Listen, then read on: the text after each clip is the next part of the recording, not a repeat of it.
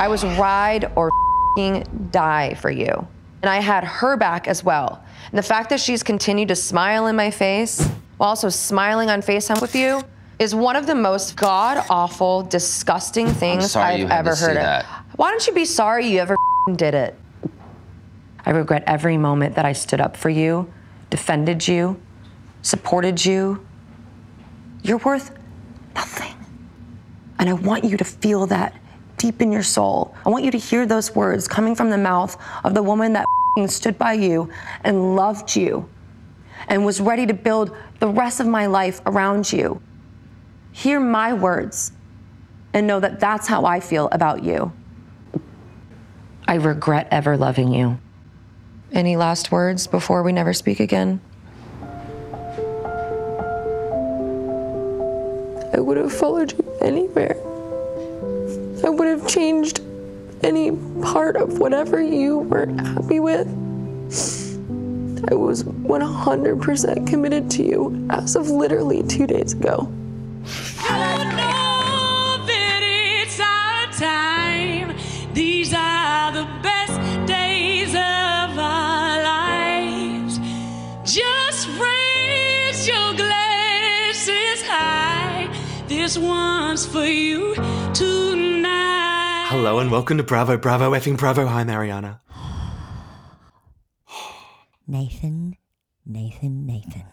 I just told Nathan, everyone, this bitch watched it 3 times. And was it just like revelation on revelation, or what was the third viewing like for you? The third viewing was this morning, and I wasn't as anxiety-filled as the first time. So the first time I watched it, I was tippity-typing, right? The second time I watched it, which was straight after, by the way. Oh, no. Then I went and watched all the Watch What Happened live clips. Of course. Then I watched it a second time, and I'm looking for details in case I missed anything. And this morning, I'm like, I'm just going to put it on. And I wasn't bored. I think it is the best episode of Bravo television ever. Ever. Very well produced. We were all saying it was the Super Bowl, and it mother tucking delivered. There was no weak scene. None. No, I want to see an extended cut. This whole, you can get it without the bleeping. We didn't get it. We got the bleeping. I'm very disappointed. I thought for sure we wouldn't get bleeping, but we got bleeped. So I want an extended cut. I'd fucking buy the thing on the DVD. I'd buy a DVD player just to watch it on the DVD. Get me a Blu-ray of this. 100 fucking 3D goggles, mate. How good would that be? Get James Cameron to avatar it up. Fuck me dead. 100. It was so good. I started typing notes and then I just said, fuck the notes. I'm just going to watch this bad boy. Yeah. And when it was over, like I turned to my dog and I said, wow. Wow, Bethany, wow. And he was like, yeah. Yeah. Thank you for the photo of you and Chino watching it. Even he understood the seriousness of it. He just sat on your lap and was quiet. He was rapt. It's my turn, isn't it? Uh-huh. Oh my God, bitches. We got 8 pages. Let's get through it. I mean, it's all valid. I basically wrote every fucking scene out. Like, honestly, I couldn't help myself. It's too delicious. So, the episode is called Scandival. What do we think of that? What else could they call it? Exactly. It's perfection, right? Super comes up on the screen. New York City, March 1st, 2023. The screen like does a little jerky thing, and then we go into the Watch What Happens live episode with Sheena, Rachel, and Andy Cohen. Andy asks them who chills, right? Andy asks them who's the hotter. Tom and Rachel says Scandival, and we all know it's because she said later because he has abs. Then there's a side-by-side confessional with Ariana and Dickhead 1, and a producer asks each of them if they're ready to talk about this, and they both say no, which we get in unison. Thank you, producers. So we cut to Dickhead 1 on his own saying, 2 days ago, Rachel was in New York with Sheena doing Watch What Happens live, and my band was in LA at Tom Tom, and while he was performing, his phone fell out of his pocket and someone handed it to Ariana. Cut to Ariana in confessional. She calls it women's intuition, and she looked at his phone. I mean, we're rehashing shit we already know, but how can we not? Both of them on FaceTime, and her stomach drops to her ass. Nathan, were you waiting for her to say they were both having sex on FaceTime? Because that didn't happen. Well, I think it's quite strongly implied Yeah. that, well, at least Raquel was masturbating for We all him know on this, FaceTime. but they didn't say it in the episode. Is that like a legal thing? Well, I don't know, because it's fucking creepy that he would screen record that. I think when you take the affair out of it, you don't screen record someone's masturbating. Well, I mean, have you not done a sex tape? Well, but it's I don't know, did she consent saying, hey, screen record this? No. She's saying now she didn't consent to it, but I was listening to a potty or an interview or something, and apparently someone was saying that when you are screen recorded, you get a notification pop up on your phone. So she had to have she is known. an idiot. She is an idiot. We don't know what she knew. But it's creepy. And the fact that he's like, oh, I was going to delete it. It's like, well, you didn't. Why would you take it if you were going to delete it? Ariana told us later that he has a Vault app on his phone. He wasn't going to delete it. He was going to put it in his Vault app. What a scumbag. Yeah. There aren't enough adjectives to express the emotion attached to this. Because I was trying to explain this to my partner, why I'm obsessed with it. I'm like, look, and I've said this to you before, we've all heard our friends recount stories of relationship breakups and if there's a cheating moment or if there's something that's bad, right? Mm-hmm. How I feel being a fly on the wall watching this is way more extreme of an emotion than how I have ever felt when a friend has recounted a story that I understood to be devastating. And so he's like, so it's anthropological. I'm like, it kind of is. Kinda. Like, if you're an actress, you want to watch this to learn how to react in this situation. Mm-hmm. Like, it's must-see TV. Like, Actors Studio, hands down.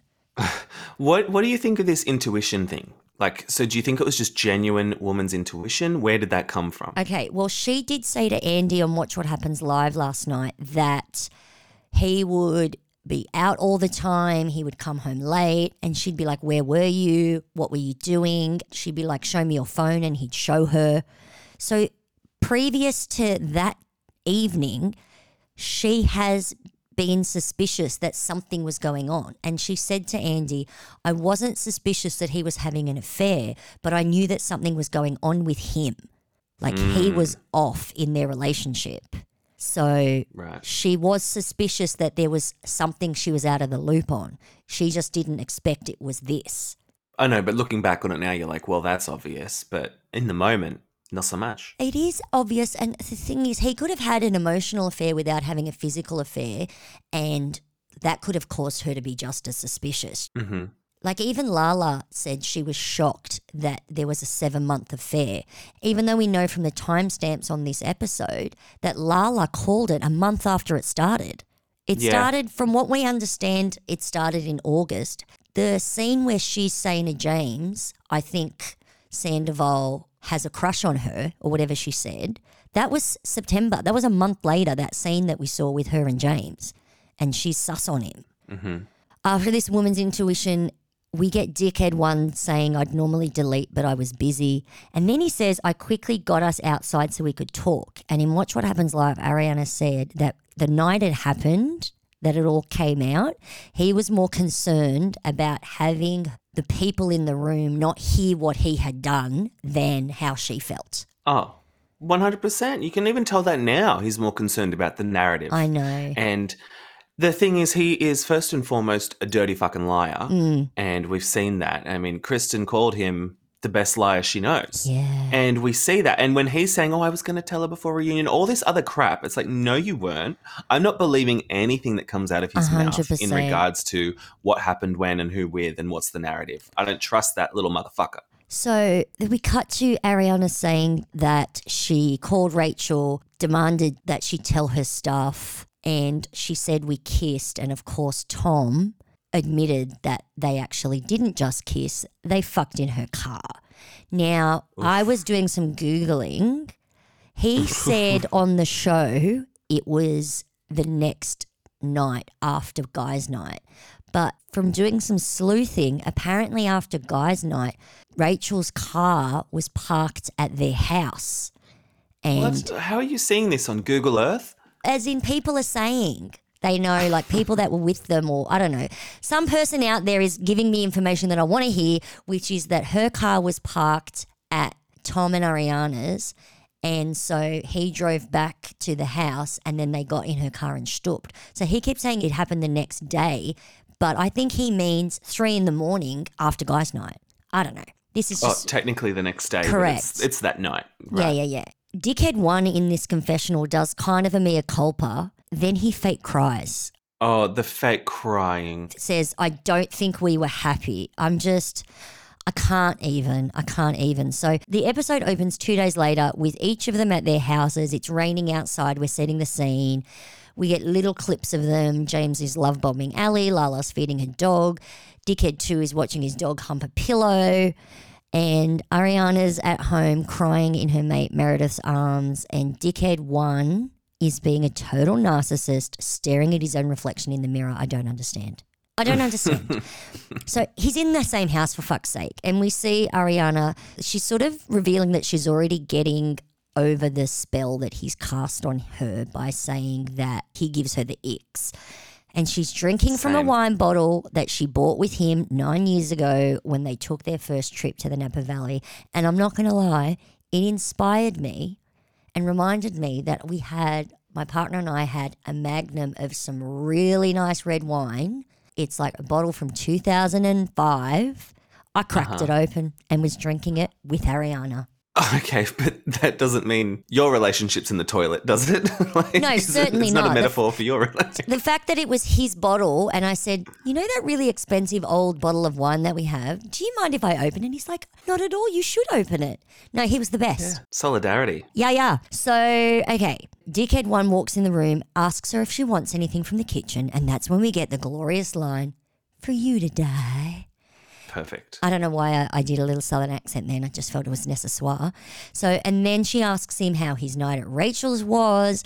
He says he was at Dickhead 2's house, but she claps back and says, well, you were also at his place when you FaceTimed her and recorded it. And that he still has yet to apologise to her for anything. What a dickhead.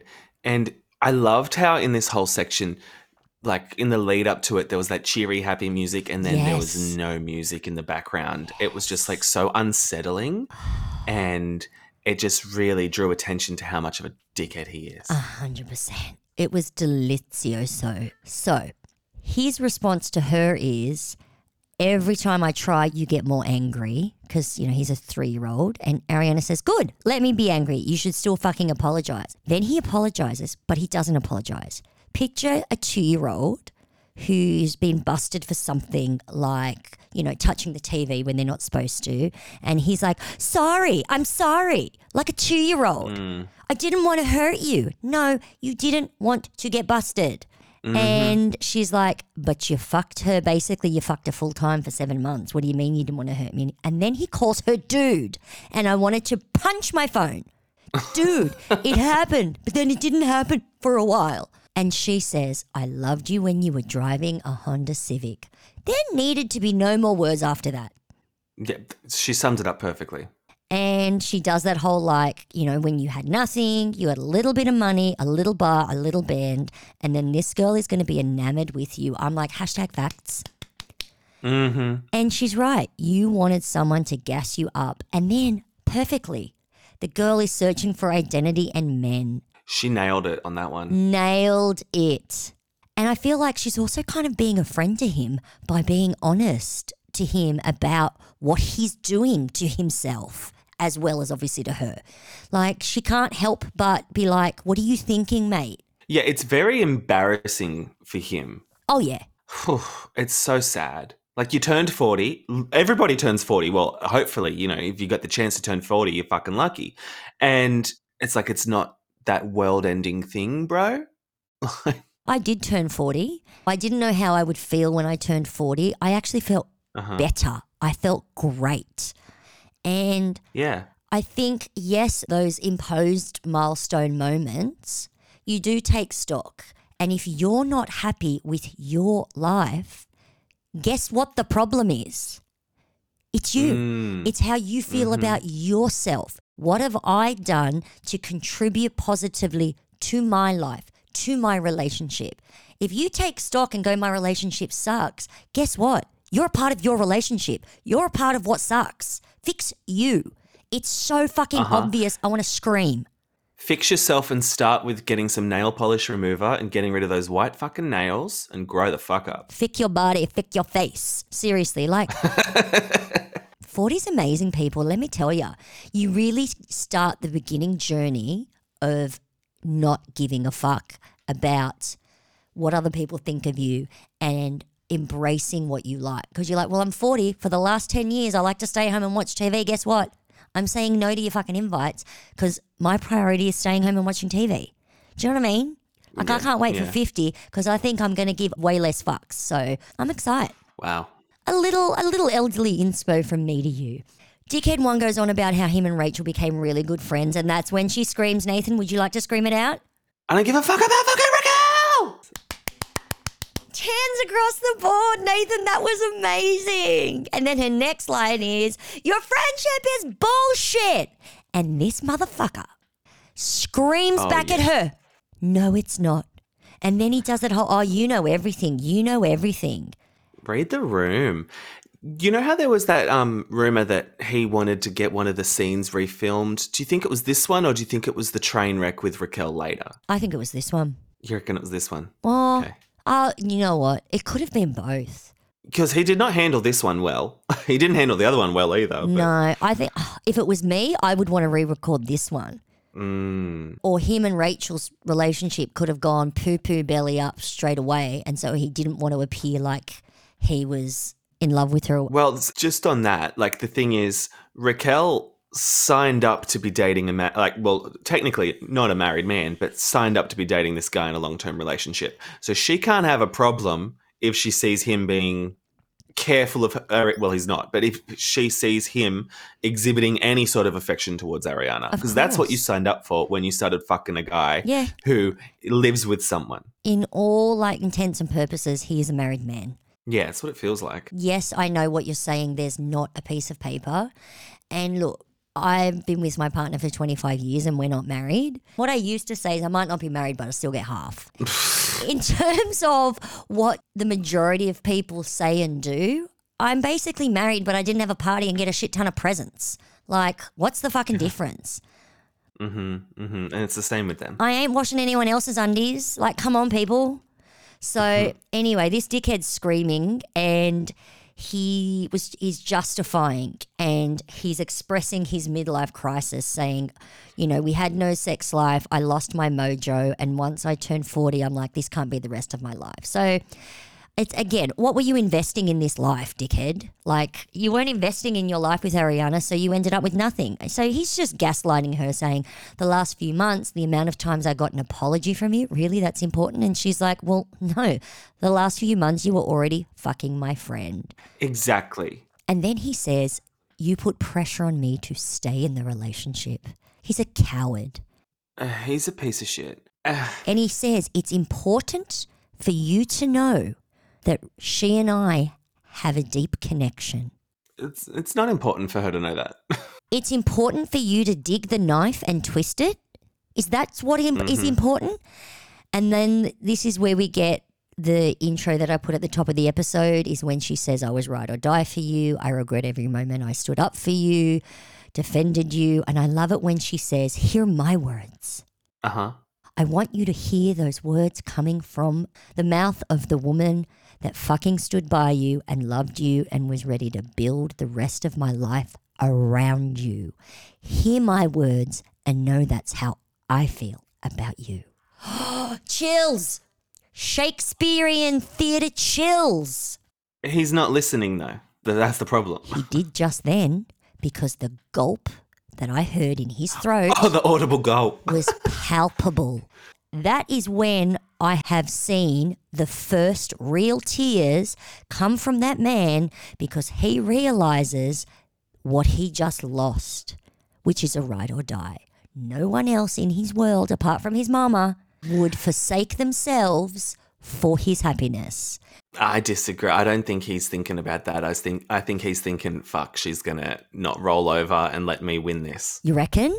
I think this whole time he thought he was still going to come out on top. That's why he was building the narrative of her being cold.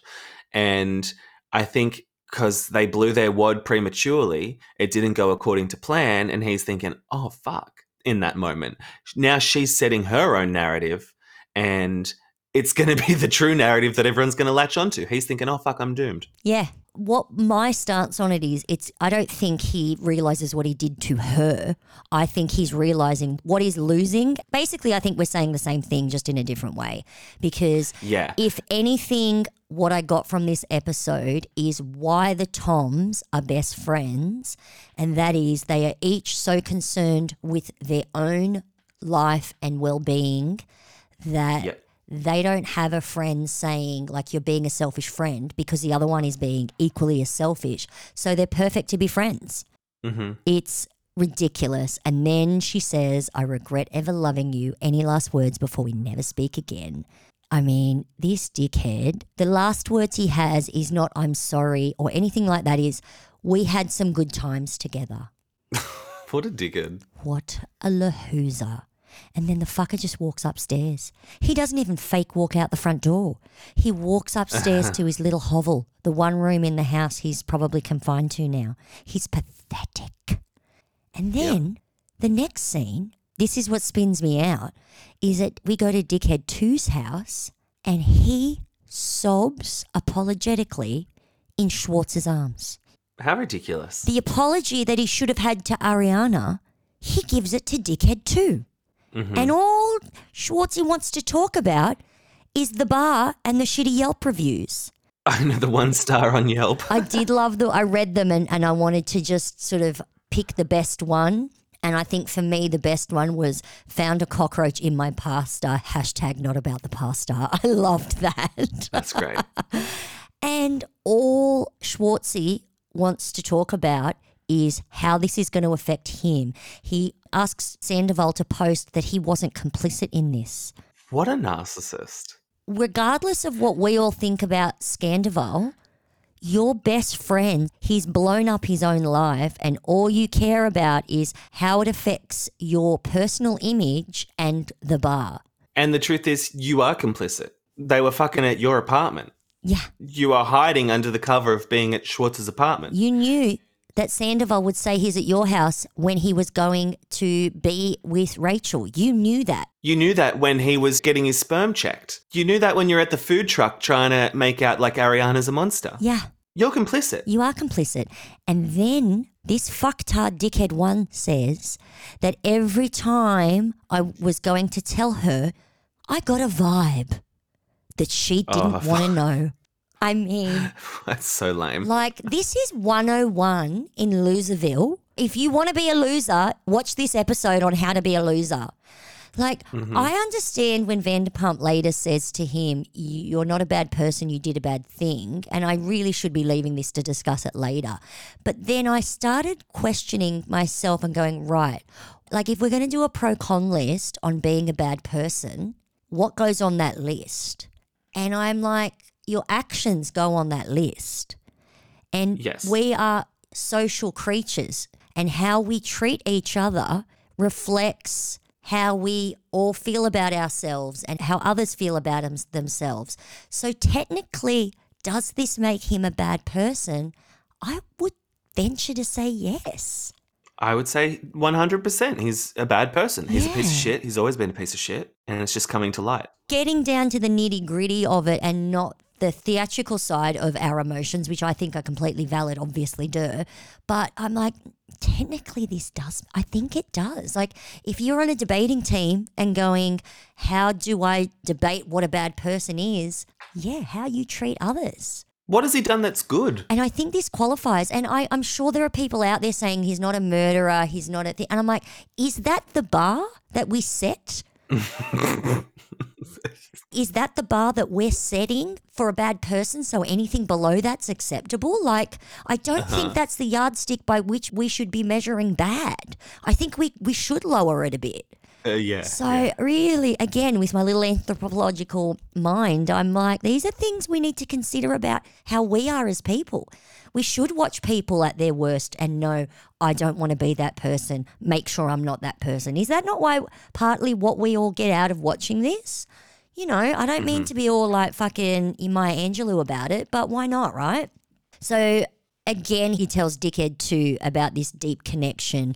when they kissed that night at the Abbey, and then nothing happened till Life is Beautiful. Now, I was going to Google when Life is Beautiful festival happened and I didn't, but whatever. I actually think they're lying about the timeline. Yeah, they're lying. Did I steal one cookie or did I steal two cookies? If I tell you about one, you're not going to ask me about the other two cookies that aren't there. I don't believe them. And then, if it couldn't get any worse, Nathan, he says all she had to do was follow me when I said I was going to your house and she would have seen that I wasn't.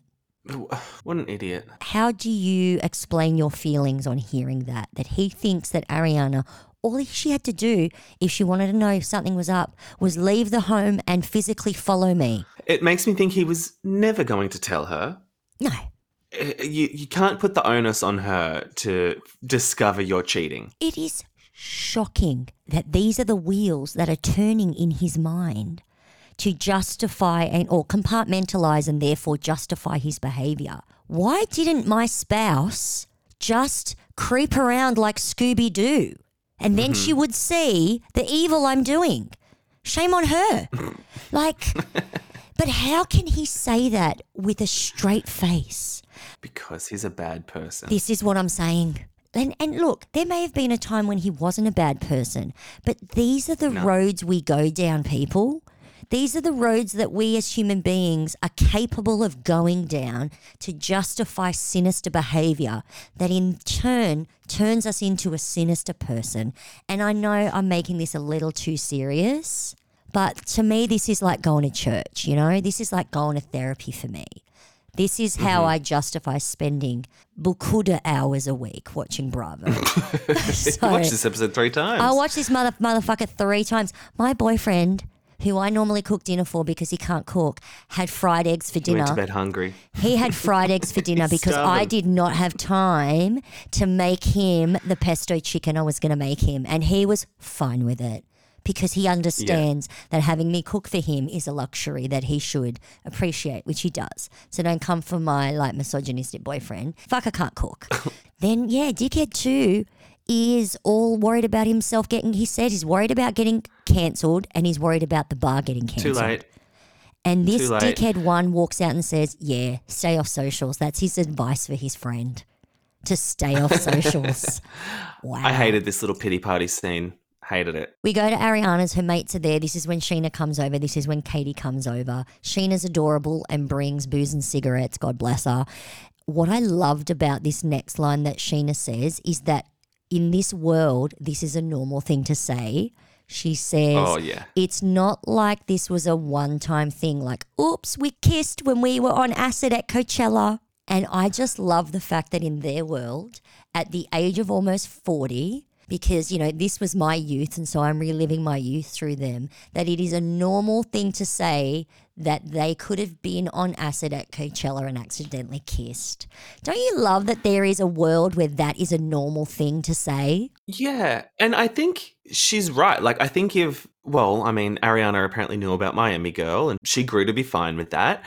I think if they had a more of an open discussion and decided on what their rules are for monogamy, I feel like Ariana's the type of person maybe that as long as she had that emotional connection, it might not have been a big deal if it was a kiss at Coachella. I mean, Lala ate a cookie. Exactly.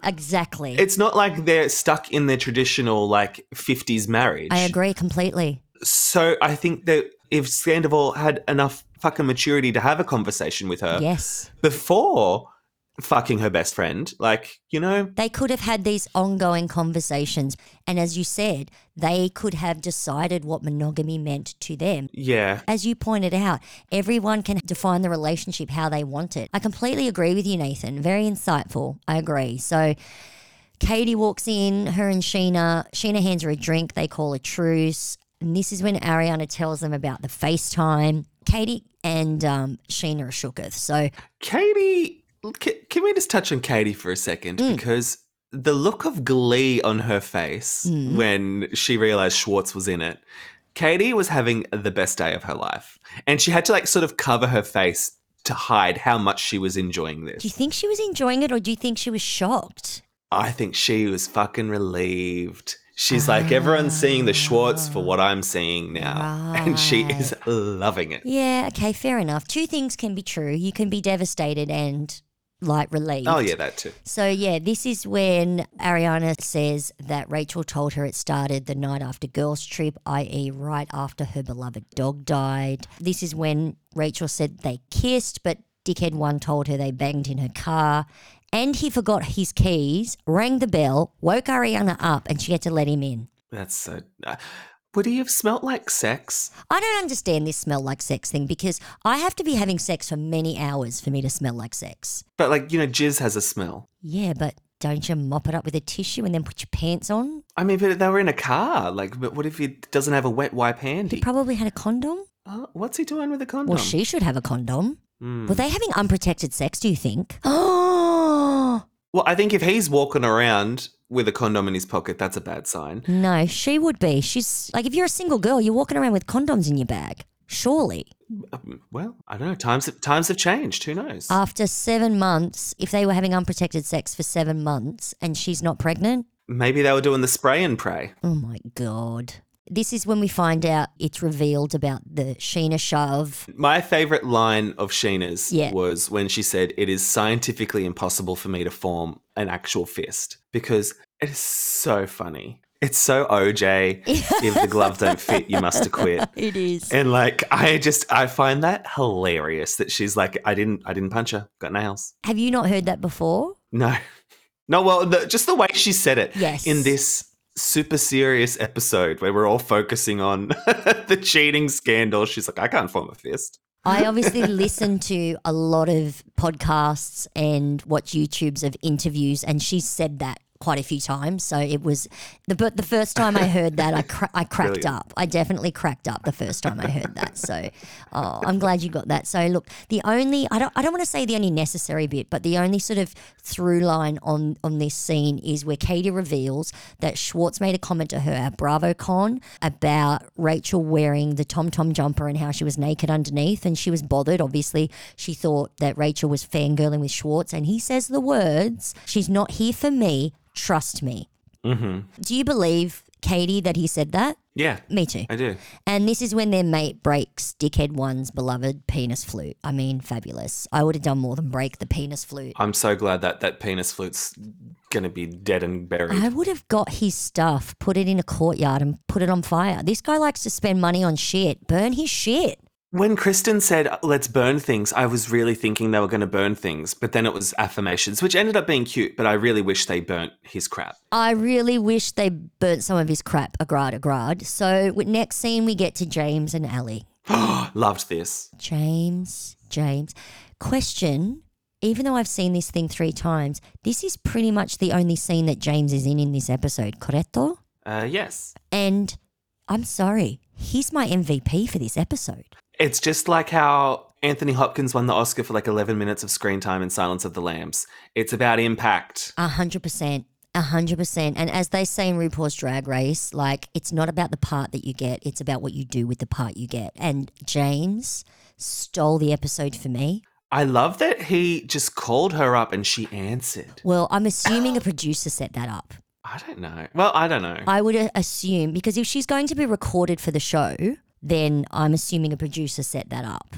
So I think she was expecting I was the call. wondering, like, is it illegal to record someone on loudspeaker? But then I thought maybe she signed things away. It depends what state you're in, and she would have already signed a contract to be on the show. I don't believe she wanted to talk to James. I don't believe that they ever would have spoken, and I know that she would expect that James would be like giving it to us. So I think it was part of the episode, that was part of her contract, whatever.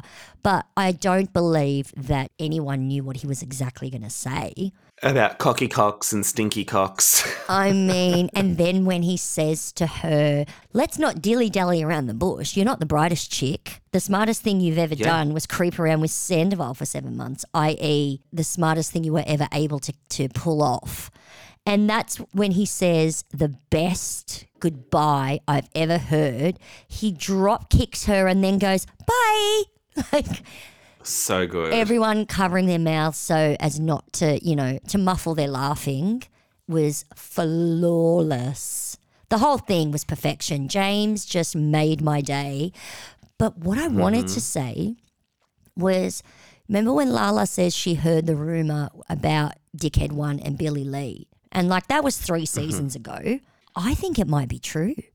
I think that's the other girl. When he's with Sheena, I think he's the one that made me believe that that's possibility. I think it was Billy Lee, 100%. Yeah. Yeah.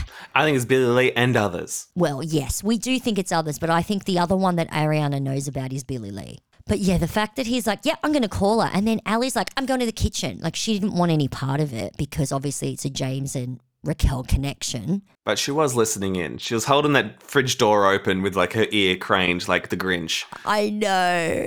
Oh, because it was so fucking good. The way that James Kennedy got to strike back at Raquel was phenomenal. It's the best strike back ever. It's better than Empire Strike Back. It's so good. And this dumb Muppet says it's eye-opening when he says, like, how do you feel now that you have lost everyone in LA that ever liked you?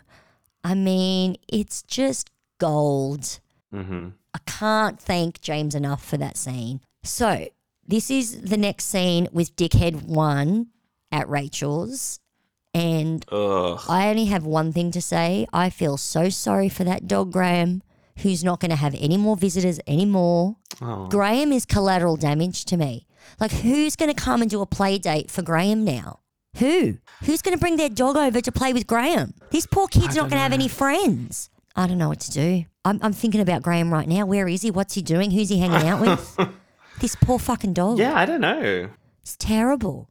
And did you notice the 2 stuffed toys on the couch? P.S. They're Squishmallows. Oh, okay. You know, I love a Squishmallow. Is there anything you want to talk about in this scene? Yes. So they do belong in hell. There was conjecture about that. And she's like, I don't think we're going to go to hell. And I was like, well, if there is one, you're there. Yeah. She had a shit-eating grin this whole time. I don't know why she was so jazzed to be on camera. Is she a psychopath? Or, sorry, a sociopath? I think she's a sociopath. I think she's stupid. And I think she's evil. And I think this whole scene was yuck. I thought it was so embarrassing for her when she thought he said that he loved her, except he said his family loves her. And she goes, I love you too. I thought he said it too. Well, either way, what a fuckwit to call her out in that moment because I couldn't quite hear it either. I couldn't hear the they. And he said, oh, I said they love you. And it's like, oh my God, this is the guy you're risking your whole life and reputation for? This guy who's just thrown you under the bus in this instant? So embarrassing. Yeah. And then apparently, well, as per what we see on the show, as soon as she filmed this scene, after that, she turned her phone off and disappeared. This is why I thought this might have been the scene that he wanted to redo. Yeah. Because he's sitting on the couch with her and in one breath, they're like professing love for each other and then laughing about it. And then in the other breath, she's saying like, of course, I know that you could do this to me if you could do this to her. And he's probably thinking, well, shut the fuck up. That's not the narrative we want. Him drawing attention to the scratch on her eyebrow that's not even as long as her eyebrow hairs. Oh, those eyebrows. I couldn't see any scratch over those brows. I know. And then he says What the that fuck's she Sheena doing? says, I punched that bitch. This is the whole point of this scene, so that he could do this for her. She never said that. No. And then she's laughing and says, oh, yes, she did. But she's laughing and says it hurts. Who's laughing if their body part hurts? Yeah, no, I would be doing the Candace and putting up Post-its on the mirror saying, you're fine. 100%. And then she says, I took it like a champ. Is she a maroon? A champ wouldn't sue. Yes. That's the definition of not being a champ. The fact that you sued her. You're not being a champ. And yes, it is your karma that you feel isolated. You should be isolated. I agree. I don't think punched her. I think she pushed her and she scraped her a little bit with the big acrylics. Yeah. Have we seen a lot worse? Yes. Yes. Does that justify any violence? Not really, but also I didn't see it, so I'm not making any judgment on it just now. And she says, I only have you, my parents, and my sister. I'm like, bitch, don't you have a brother? Oh. I don't know. I thought that was interesting. I'm pretty sure she's got. And does she have more than one sister? I don't remember because she says sister. So I don't know if she has. I thought she had more than one sister, but I could be wrong. But I'm pretty sure she has a brother. Anywho. I don't know that much about this bitch and I don't care to. No, exactly. It's just gross. Do you have anything else you want to talk about that scene? I just don't want to give her life. No, but I am glad we have a reunion coming. Oh, 100%. Because I do think she needs to be grilled by the whole cast. Oh, fuck yeah. Now, in the real life, you know how she's in this scene, we get the super saying that she turned her phone off and was not seen or heard from for weeks. Yep. Now, on Watch What Happens Live, because you know how obviously yesterday when the episode was like dropping, we see all over the socials that Tom and Raquel have broken up, which I don't believe. I think it was just convenient. No. It was a convenient day to do it. And obviously Andy asks Ariana about that fact, that it's all a bit sus. And she's like, well, I don't know, what to believe, because she's like, as of a couple of days ago, she's still sending letters to my house. Yes, I don't know if that's evidence of anything really. I mean, because the mail can take a long time. It could be a breakup letter. I know Ariana's like, it's a crime to read someone else's mail. And I'm like, well, you could have just opened it. It's a crime to It's an admit accident. you've opened up someone's mail. Yeah, I would have been reading that shit for sure. Yeah, man. I'd be fucking steaming that over a kettle, toot sweet. So, that's how you do it, people. You steam it over a kettle to undo it. Then you put glue on it, put it down, put a tea towel over the top, and then you iron it so that it's not crinkly. Done. Wow. Yeah, man. I'm fucking sneaky. I'm a bad liar, but I'm great at being sneaky. If you need someone to be sneaky, ask me. But I use these for good purposes, not the evil.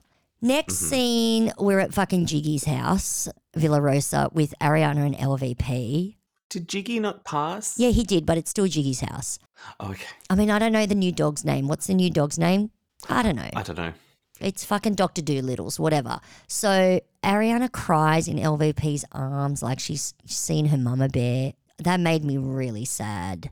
Yeah, I just thought it was a great counterpoint with the scene where Tom comes to see Lisa, how different Lisa was dressed. Yes. Like once for like to help commiserate with a friend, once for a funeral. Correct. So it was a bit sad. And I think it's also a good counterpoint to how Ariana's being with her friends. Whereas with LVP, I feel like Ariana felt she could really let go and just be in the moment of how she felt when she admitted that she's been leaning into her anger as it's the only thing that's basically keeping her from wanting to vomit. And of course, LVP asks questions. Ariana doesn't have answers to them.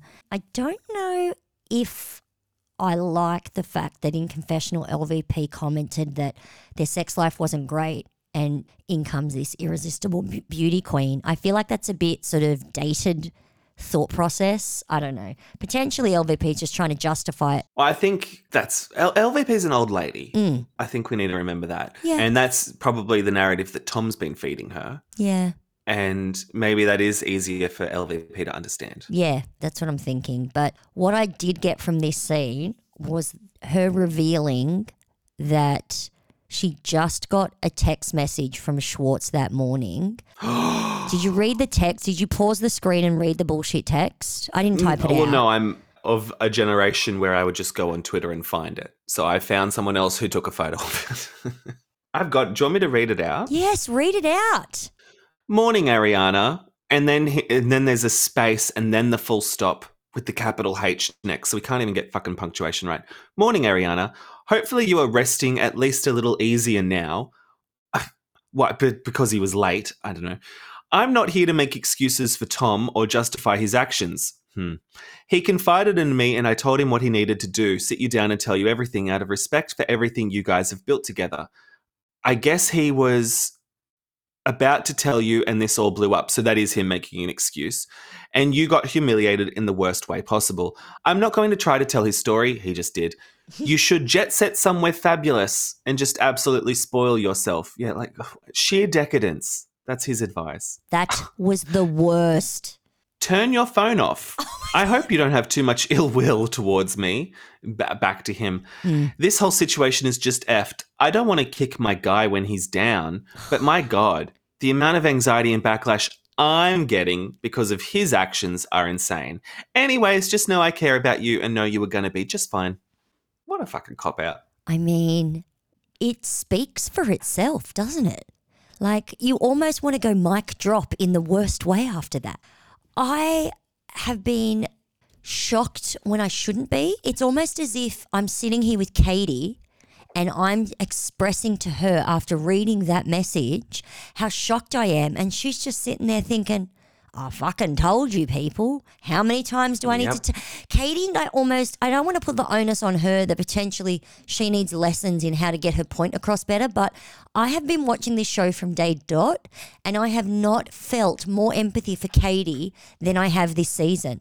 And it's not because of what she's expressing to me. It's what Tom, dickhead, Schwartzy, it's what he's expressing to me and the lack of humanness that's in that. The gall of him to make himself the victim. The gall. To Ariana. Okay, I'm not going to lie. You know I love my Shishi, but sometimes throughout the season when I've been listening to her podcast or listening to her on other interviews, Sheena expressing how it's affected her, sometimes I'm like, okay, I get that he's been your friend for 14 years, but you might want to just end the sentence with Ariana a few more times. Like, I've never wanted to say it because I love Mashishi, but a couple of times I'm just like, oh, you're teetering on the line of it's all about you, Sheena. Well, I was thinking that as well, but I think the fact that there were legal proceedings against her sort of does orient Sheena more into the narrative than I would have suspected had she not have had that incident. And also how we find out that after it happened, she was on the phone with Tom. She talks about this later in their scene when she says that he was minimizing our friendship, basically like, why do you care so much?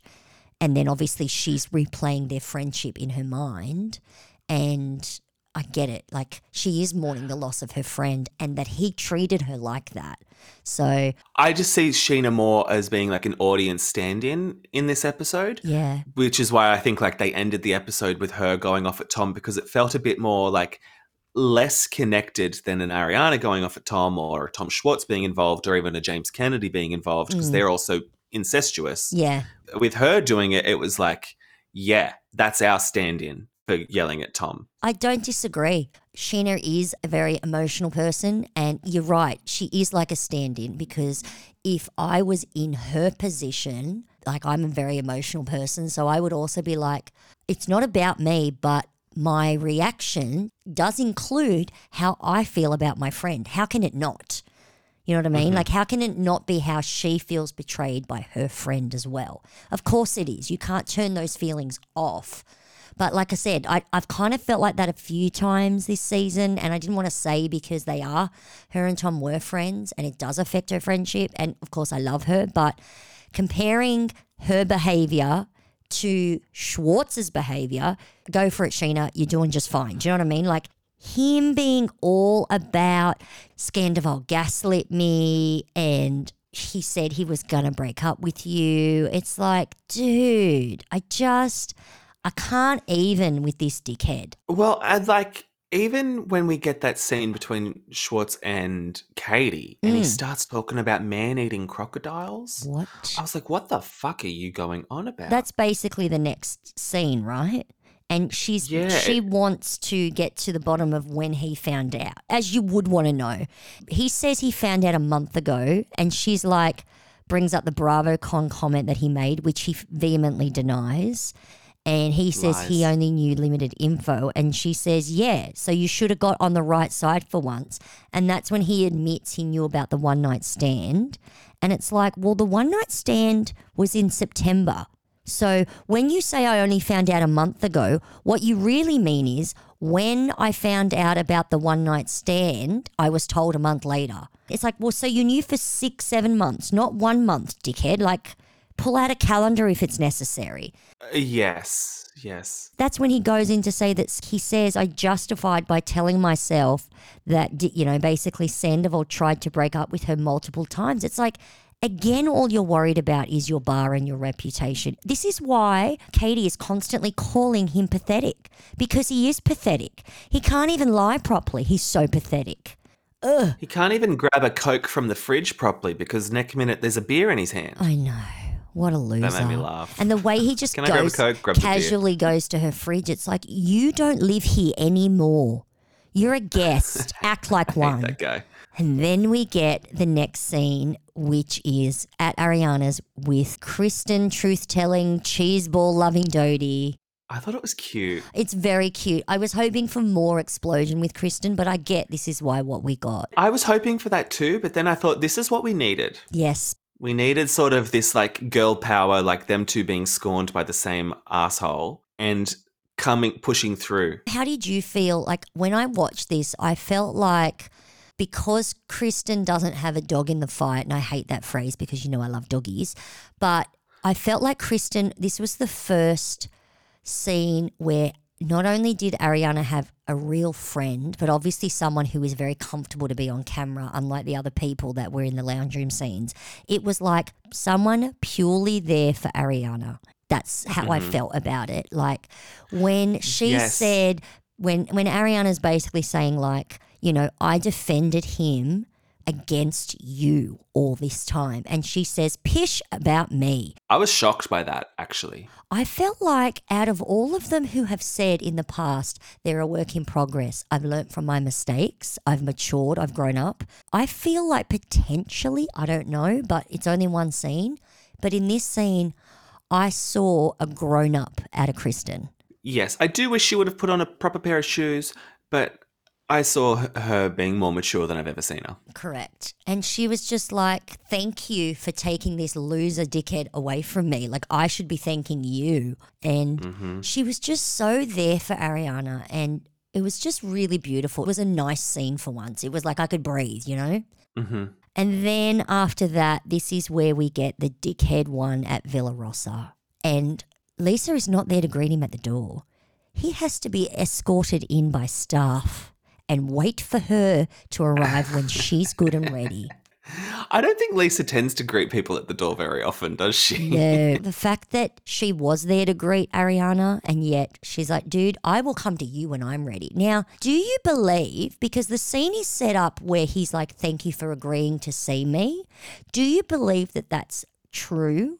Or do you believe that that's bullshit, that of course they're going to meet up in a scene? And as a producer, she would have planned that. I think when they said, well, when the producer said we're putting cameras up, what do we want to see? They said we want to see the two dirty Toms. We want to see this couple, this couple. We need to, LVP's our centerpiece. We need to see her with both of them. Yeah. So it's just a matter of logistics. And I think they would have said to LVP, we need you to have a chat with Tom. Exactly. But when he says, thank you for agreeing to meet with me, one of my thing was, well, this was all set up. That's a bullshit comment. Of course you're going to meet up. It was planned, but it's in the, what do you call it, in the call sheet. Yeah. But then I thought, well, potentially no.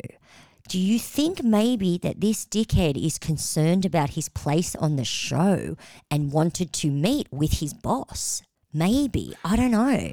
Because obviously this puts a spanner in reunion and stuff and he's worried. I think it was very telling when Ariana said, I don't have mutual friends with him. And when she's like, I don't know when she said it, but when she said like, Tom, if you're his friend, I'm not your friend. That's after this scene at the rooftop bar. Yeah, but we know that doesn't work as a dynamic for these shows. No. When you start ultimatuming and cutting people out, like that usually backfires against you. But Correct. I bet he can be thinking, oh, if she's not going to have any scenes or want a mutual friend, would Lisa be a mutual friend? I can, see how he'd be worried. Yeah, and that's when he says, we were planning on telling her before reunion because we didn't think Bullshit. we would not be good people if we got her to defend us at reunion. It's like, are you fucking Which kidding? is what she's been doing for weeks. Yes, exactly. And then I don't know, I'm wondering if he's looking to see if he's going to get fired. And then, of course, she's not being mean, but she won't hug him. She's not giving him any, room to be vulnerable. So he starts fucking sobbing and has a fake panic attack. Is he worried about his job and wants sympathy? Yeah. Yep. I mean, and this is when she tells him he's not a bad person. I'm just like, no. You are actually, unfortunately, you are. Then we move to the girls' rooftop bar, and I think that all the girls were told to come in black, and Ariana comes in gold looking like fire. And Lala comes in with the merch. Oh, they sent it to Daryl. Love, love. She's quick. I know, right? And so this is the day that Sheena was served with a temporary restraining order. We're reminded that she not only gave Rachel, Dickhead 3, a place to live, but she was paying for her apartment. So I'm assuming this is when Sheena and Brock are down in San Diego and she still had her apartment that she was paying for. So she told the loser that she could move in there, and this loser didn't even give her any money. So it was either an LA apartment or the Marina Del Rey apartment, either or. She had fucking free rent. I can't. Anyway, Dickhead 2 walks in, wants to talk to Ariana privately, and this is when all he wants to do is gain sympathy, like going on about our business, our business. He apologizes. Well, he sort of apologizes, but he's just concerned about the business and how it affects him. Yeah, what an idiot. And he's like, we had a family at business. She's like, yeah, he fucked up your family. He didn't give a fuck. What did he think was going to happen? And Dickhead 2's all, I want to look you in the eye and apologize. I'm being painted as a co-conspirator, and that's devastating. I have no time for this Schwartz. I thought I didn't like him all season. I hate him now. I've got no time for him, just like you said. That's when Ariana says, I will not have mutual friends with him. We're not friends anymore. And he says, I was always assured that he was handling it. How? How would you have been assured of that? He could say that, but then you have eyes, Tom Schwartz. But also, is she an it to be handled? I mean that too. She says, I'm not an it. I was his ride or die. And then we get 2 weeks later, we're at Sheena and Brock's. This is when Tom, dickhead Scandival, comes over to Sheena's. And I thought Brock did it well when he said, it's a tough one you put us in, bro. I'm going to leave you with Sheena and take my kid to the park. I'm like, good boy, Brocky. Mm-hmm, mm-hmm. And Sheena can't look at him without crying. And that's when he apologizes to her, especially after Watch What Happens Live. And that's when we get the confessional when Sheena gives us context and says that he acted like our friendship wasn't anything, that I was nothing. And this is when he's revealing he had a midlife crisis, which he stupidly dubs a spiritual awakening and says, I was going to break up with her. Oh my God. And she's like, but you didn't. You fucked her best friend instead. Sheena nailed it with that. And when she said because he was trying to deflect, being like, oh, I tried to break up with her, blah, blah. And then he sort of weaponizes her mental health. Correct.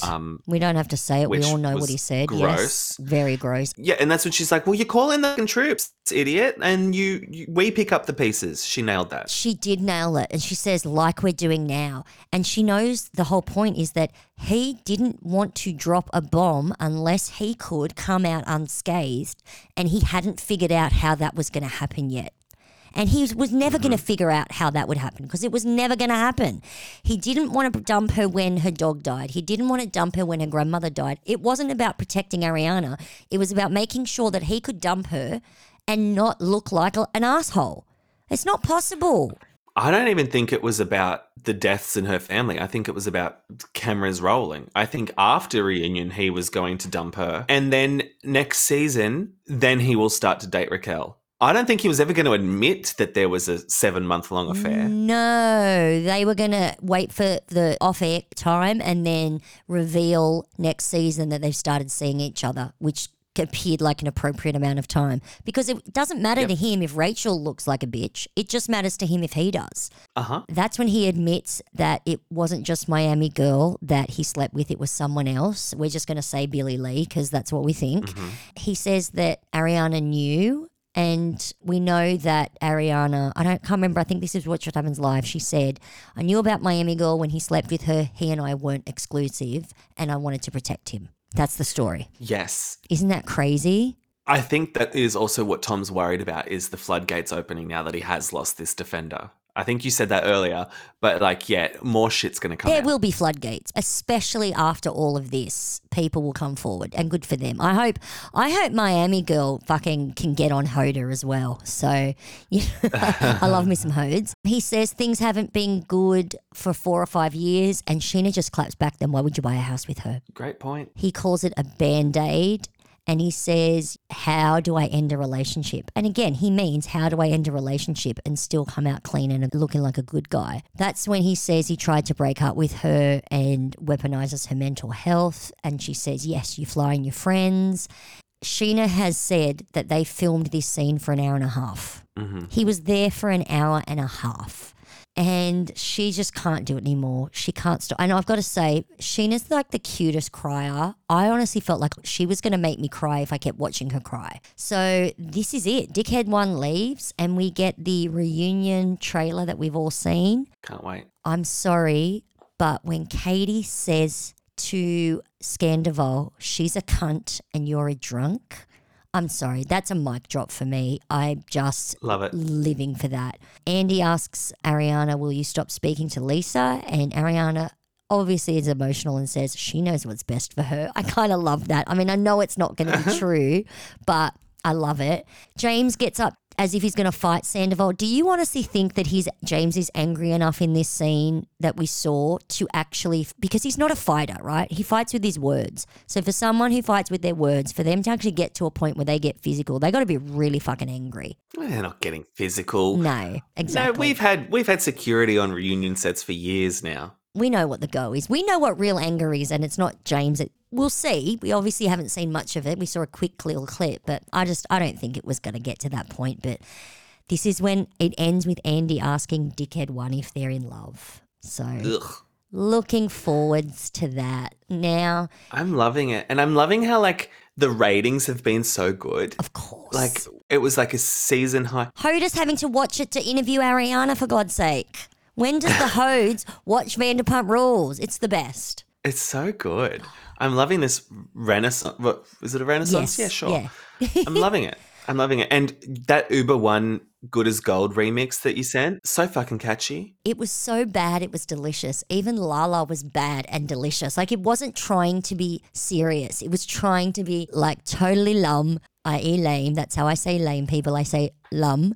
And I mean, it was so good. Is there anything else you want to say before we spend 2 seconds on the Jersey finale? No, just that I'm loving it so much. It was the best episode of TV. I'm telling you, if you get bored anytime. Almost ever, I think. I know. If you get bored at all and you think, should I watch it again? Put it on. You're not going to be bored, I'm telling you. All right. So, Jersey. Now, the episode is called Flappers of Fury. I just called it Floppers of Flappers. Yeah, the floppers. And I don't think the episode itself is a flop. What I think is this fight between the Gorgas has gone on for so long in our lives that we were so invested in it for so many seasons that I don't believe that I have anything left to give for this. My well of empathy dried up, my well of sympathy then dried up, and my well of any kind of care factor dried up. I got nothing left to give the Gorgas. I am physically done, and therefore I think the episode's boring when potentially it's not. Yeah, well, I mean, I thought the intro was really good at the party, and then they rewound it, Yeah. and then it got a bit boring again. And then at the party, I was like, okay, but yeah, they lost me because I think Melissa thought she had this mic drop moment saying that she's known for 6 months about the rumor. And I'm like, yes, I can see how Teresa might have been trying to plant a seed and get Joe to break up with you. I can see how that all can be true. I can also see you manipulating the moment as well.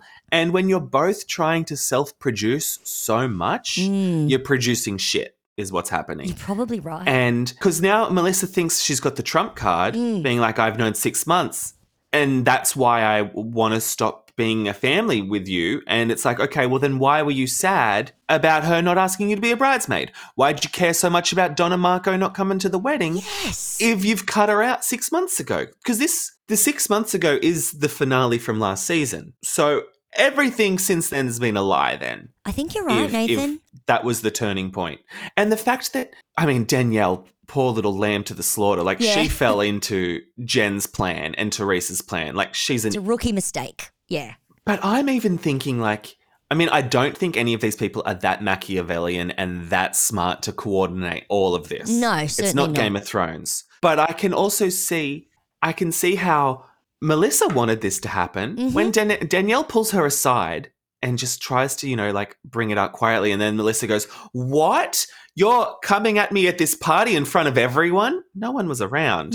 She makes it a big deal. Yeah. And then I'm thinking, did they plant this? Did Margaret and the ex-best friend, did Margaret leak something to the ex-best friend so that they would go to Teresa, so that they would go to Jen, so that they would go to Danielle, so that it would come back to Melissa and Melissa can look like a fucking saint? Margie's pretty smart, but I don't think she would be bothered to do all that. I don't think so. I know, but this is what they're coming back with. They're like, you did this, you did this, you did this. I don't care. I don't care who did what. Why didn't we have this conversation in episode 1 so that we could have a real season of actual reactions and feelings? You've had, as you said, you've had 6 months to sit on this. Stop acting like you're surprised and give a shit. You've already had all these conversations with your friends on the show off camera. We missed all the conversations that Melissa would have had with Margaret, that Melissa would have had with Dolores about this. They've had, you're right. You're so right, Nathan. Their actual genuine reactions happened off camera 6 months ago. So why should I care? And you know what would have been a great scene? Yeah. Watching Teresa pull her brother aside and say, here's a rumor. This is what I'm saying. And because Melissa made out like that's a horrible thing where it's like, well, if you were actually cheating on Joe, I don't think it's crazy for Joe's sister to say, oh my God, Joe, she's cheating on you. Like, I don't think that's crazy. The only bit on the show that I took like genuine notes on is when Melissa and Teresa was fighting, and it was funny because it was the look at you. I thought that was hilarious. I was enjoying that. And then the other bits was Louis having a crazy moment with the crazy eyes. He had Ramona crazy eyes. And then he's bringing up this Bo Deedle, which apparently he's a private investigator. But he's lying about it? He's lying about Bo Deedle? Did Bo Deedle say they're not friends? No, Teresa's saying on Watch What Happens Live with Louis in the audience, they're like, oh, we didn't actually hire Bo Deedle. He just said that. Like he's a mate of his. Apparently he's coming to the wedding. It's almost like they're trying to say that Louis didn't hire him. He just asked his mate, hey, I'm going to go on this show. Can you check these people out? First of all, following someone in order to get a photo or to get evidence of them making out with someone or whatever the fuck the story is, like that's physical labor. Bo Deedle is not going to spend tens of thousands of dollars to get dirt on people. You're spending it and there's no receipts. Like, I mean, I know that the affair, alleged catching Melissa having an affair was one of Marge's friends. So obviously that wasn't the Bo Deedle. I love saying Bo Deedle. It's just all a crock of shit. And this Louis, oh my God, he fucking makes me laugh. I totally get where you're coming from now. When he's doing the whole like, I'm a winner thing and I got this far in life because I surrounded myself with successful people. It's like, where did you get, dude? You're a fucking side character on a reality TV show. Where did you get? He's a crazy person. He's got Ramona crazy eyes. I agree with Melissa when she says to him, what's happening with your eyes? Like, what's going on? Like, this guy's is he having a breakdown? Is he on the drugs? Yeah, possibly. I think he is, everything everyone said about Louis is correct. Yeah. It's just the problem is I also hate Melissa. So it's like if she also wasn't being a sweaty loser, it would have made it more fun to watch this show if it was everyone against Louis. Yeah. You know what I mean? Yeah. Or if like we could all turn on Teresa, great. But Melissa, like, oh, what? You're going to sit by a pool with a wifey necklace with the envy tumbler pointed towards the camera. There is nothing more disappointing than seeing that. A wifey necklace. I didn't even notice the wifey necklace. I actually thought she looked like J-Lo in that scene. By the pool. I thought she looked ridiculous. to the morning after your affair has been exposed, people are coming for your marriage to put on a necklace that says wifey.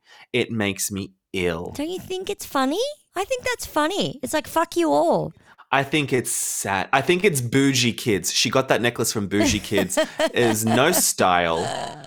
It's like, do you know what? Like, you could be presenting a boring season with repetitive storylines, but give me a little bit of style. And there is no style with that envy tumbler. There's no fashions on Jersey. Can we just admit that? There's no fashion on the Jersey. There's just plastic surgery. And to see flashbacks to their old faces is haunting. I know it is haunting. What do you think of Marge saying the words out loud, Bill slept with a subordinate, and Jennifer basically being triggered and having a breakdown sobbing? I thought that Bill was going to have to physically carry Jennifer because she was going to have a sobbing tanty breakdown. I think Margaret, it needs a pause. No. I think she's heading into Dorinda territory where she's just going too low. And like when she said to Danielle, like, this is why you don't have a relationship with your brother, it's like... Yeah, that's dark. It's just step off someone's neck.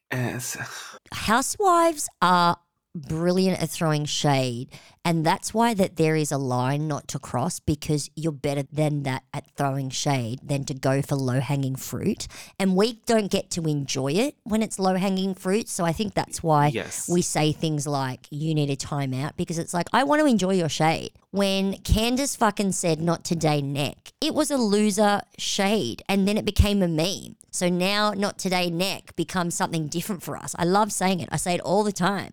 Not today neck. It doesn't mean what it meant. You people are too good at throwing shade, and for us to enjoy it, it has to be funny, not cruel. Well, yeah, it's when Margaret's doing it, it's not shade, it's a full-on eclipse. Like, shade's meant to be playful. Well, have you heard that they're putting Jersey on pause until, this is the rumour, that until Teresa and Melissa can resolve things, because there's no show without the both of them. It's not a one or the other situation. You don't think? That's what I've heard them say. I think the show can survive without Melissa. Yeah, but can it survive without Joe? Joe is such a good character on the show, and we know Andy loves Joe Gorga for the show. But there's no lightness about Joe anymore. So it's almost like, do you love Joe now or do you love Joe then?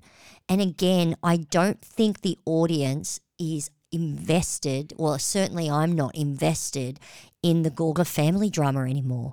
It's not going anywhere. We're stuck in neutral. Mm-hmm. There's no other conversation to be had about this family. No. We've had this convo to death. I don't want to have it anymore. Do you lose both of them or do you just lose Melissa? I think you just lose Melissa, even though I'm on Melissa's side more than I'm on Teresa's side. Oh, yeah. I mean, I can see Melissa's perspective. I can see it. I can understand it. I can even respect it a little bit. Yeah. But I'm not interested in it. Correct. That's why she's lost me. So can I get your thoughts on when Joe was on the building site of the house?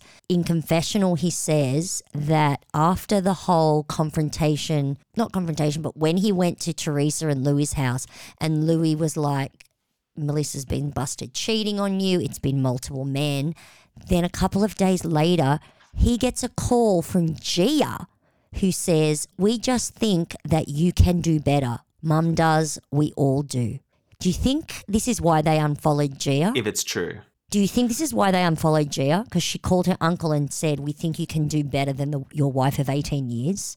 But it's the timeline again. Was this 6 months ago or was this recently? Was this before they wanted to go into a pizza business with the guy that just said that your wife's cheating on you? Or is it after the pizza business? Is it before the baseball game where you snubbed your niece and nephew? Like, how can I take your side when you're not even taking your own side in your own battles? You're right, Nathan. There's a lot of stuff that happened not on camera. And as we've said before, if it didn't happen on camera, I don't care. Mm-hmm. You're right. I can't get invested in your story if you're not going to share your story and you're going to give me some half-assed 2-second explanation 6 months down the track. You're right. If all of that was on the show, we'd be rooting for Melissa at reunion. We would. She thought she had a trump card. She thought playing it would be to her benefit, but she I played don't know. it too And late. can Joe do better? I don't know if he can. Yeah. I mean, is there anything you want to say about Jersey apart from the fact that next time it's like a spin-off trailer for this wedding that I personally believe Teresa spent $1 million of her own dollars on and Louis forked out nothing but some napkins? I think it could actually also be a perfect endpoint for Teresa's storyline. This is what I'm thinking. This is why I'm thinking we might not get Jersey very soon. They've put New York on pause for, I don't think it was that bad of a season. Like, yeah, it was boring, but... Yeah. It was New York's first bad season and they put it on pause for 2 years and fired everyone. Big mistake. Yeah. And I think with Jersey, we could end Teresa's storyline with this wedding episode and let that be it. And get some new characters. I wonder if Caroline Manzo would come back if Teresa wasn't on it. Maybe she doesn't need to. Yeah. The Girls Trip universe exists. If we ever want to dip into some of these ladies again, they can dip out to a girls trip. Yeah. I think this could go the way of Dallas. Wow. Because everyone's saying, for weeks now, they've been saying, oh, we filmed the Jersey reunion. It's dark. Do we want that? No. No. We want light with our shade, people. This is what we're saying. And if we want actual scandal, we're watching Scandival. That's what we're getting our cups filled with some real juicy shit over there. Yeah. I don't give a shit about Danielle's brother. I don't give a shit about Margaret living with Lexi. No, I really don't. These outros were bullshit. And I clearly don't give a shit about Jackie, and no one does because she did not get a single line of dialogue. Who's Jackie? Exactly. Oh, Evan's wife.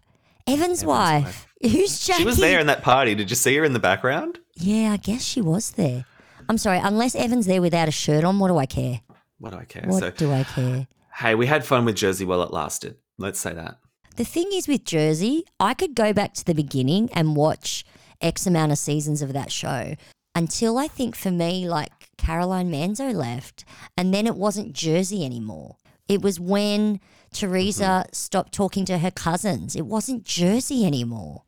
I don't know. Yeah. Wow. I think we could definitely do a decent pause on Jersey and no one would be sad. I would love Margaret just popping up on a girls' trip. Oh, yeah. She's good fun. She'd be great fun. Yeah. She'd be great fun. I'd love to see Jen pop up somewhere else. Margaret and Jen, great. Oh, they're not mates though, so we don't really want frenemies to be on. Not both of them together. No, but on different ones. separately. Yeah.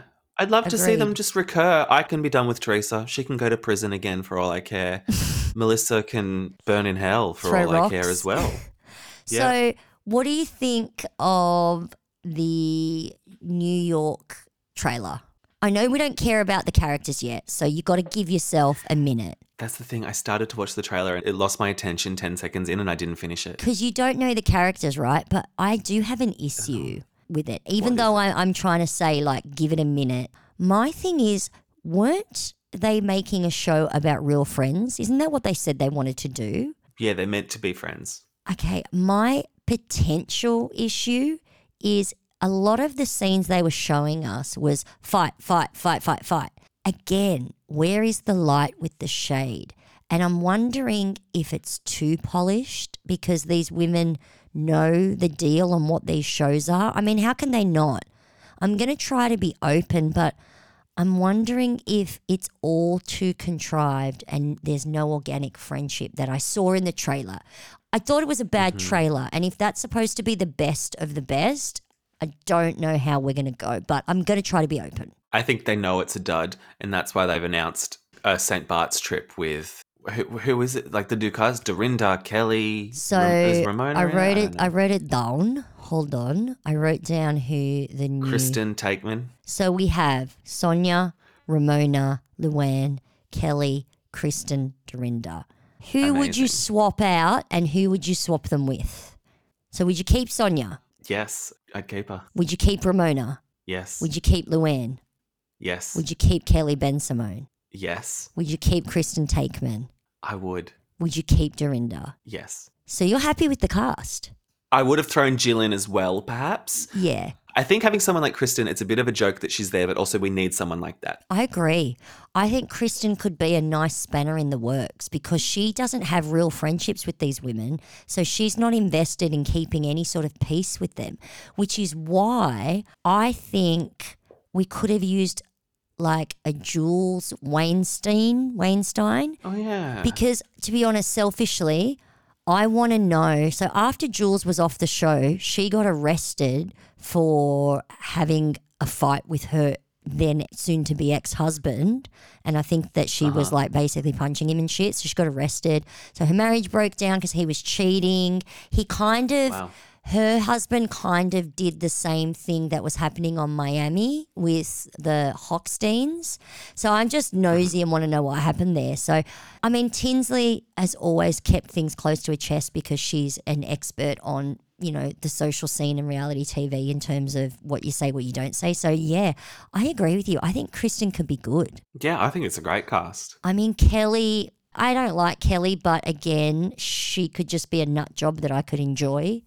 But yeah, I'm hoping that Kristen is that thing of going, I don't give a fuck about any of you, so I'm going to actually say what I think. That's what I'm hoping for. So, We'll see. and the fact that they're going back to St. Bart's, maybe, you know how like Jill's not in it? Maybe we're going to get Jill coming back in and going, hi. Hi. How good would that be? I'd die. I would so die. So just back to the scandal of it all, there is a new Hulu documentary coming out calling The Randall Scandal, Love, Loathing and Vanderpump. So it's all going to be about the loser that is Randall Emmett. So I'm looking forward to that. Yeah. Yeah, that's kind of, we covered everything that I had apart from there's some photos of Luke from Summer House and his new girlfriend of like 4 months. in a jewelry store looking at engagement rings. So we'll see. We'll see what comes of that. Right. 5 months in shopping for wedding rings. So I'm going to page 6 quickly. And I do know that someone has taken photos of Scandival in Austin. He was seen in Texas having dinner with some chick, but I'm pretty sure there were more than just this woman at the table. So what, he can't know people and have dinner? I don't know. Yes, he can't. I personally agree with that, Nathan. I don't think he should be having dinner with people and having actual friends. I'm sure he's paying the bill, so, you know, if people can get a free feed out of him, why not? Yeah. I just want to see if there's anything else. No, that's pretty much it. Sandoval seen at a bar with a mystery woman, blah, blah. And every other article is either Watch What Happens Live stuff we've already discussed or episode stuff we already discussed. So I'm not seeing anything else breaking newsy. So I think we're good, people. Great. All right. Thanks, Mariana. Okay, yeah, everybody hit us up on Insta or Twitter at effing bravo and let us know any tea, gossip, speculation, and we'll see you guys next week. Bye. Bye. Bye. Bye. Bye, Chino.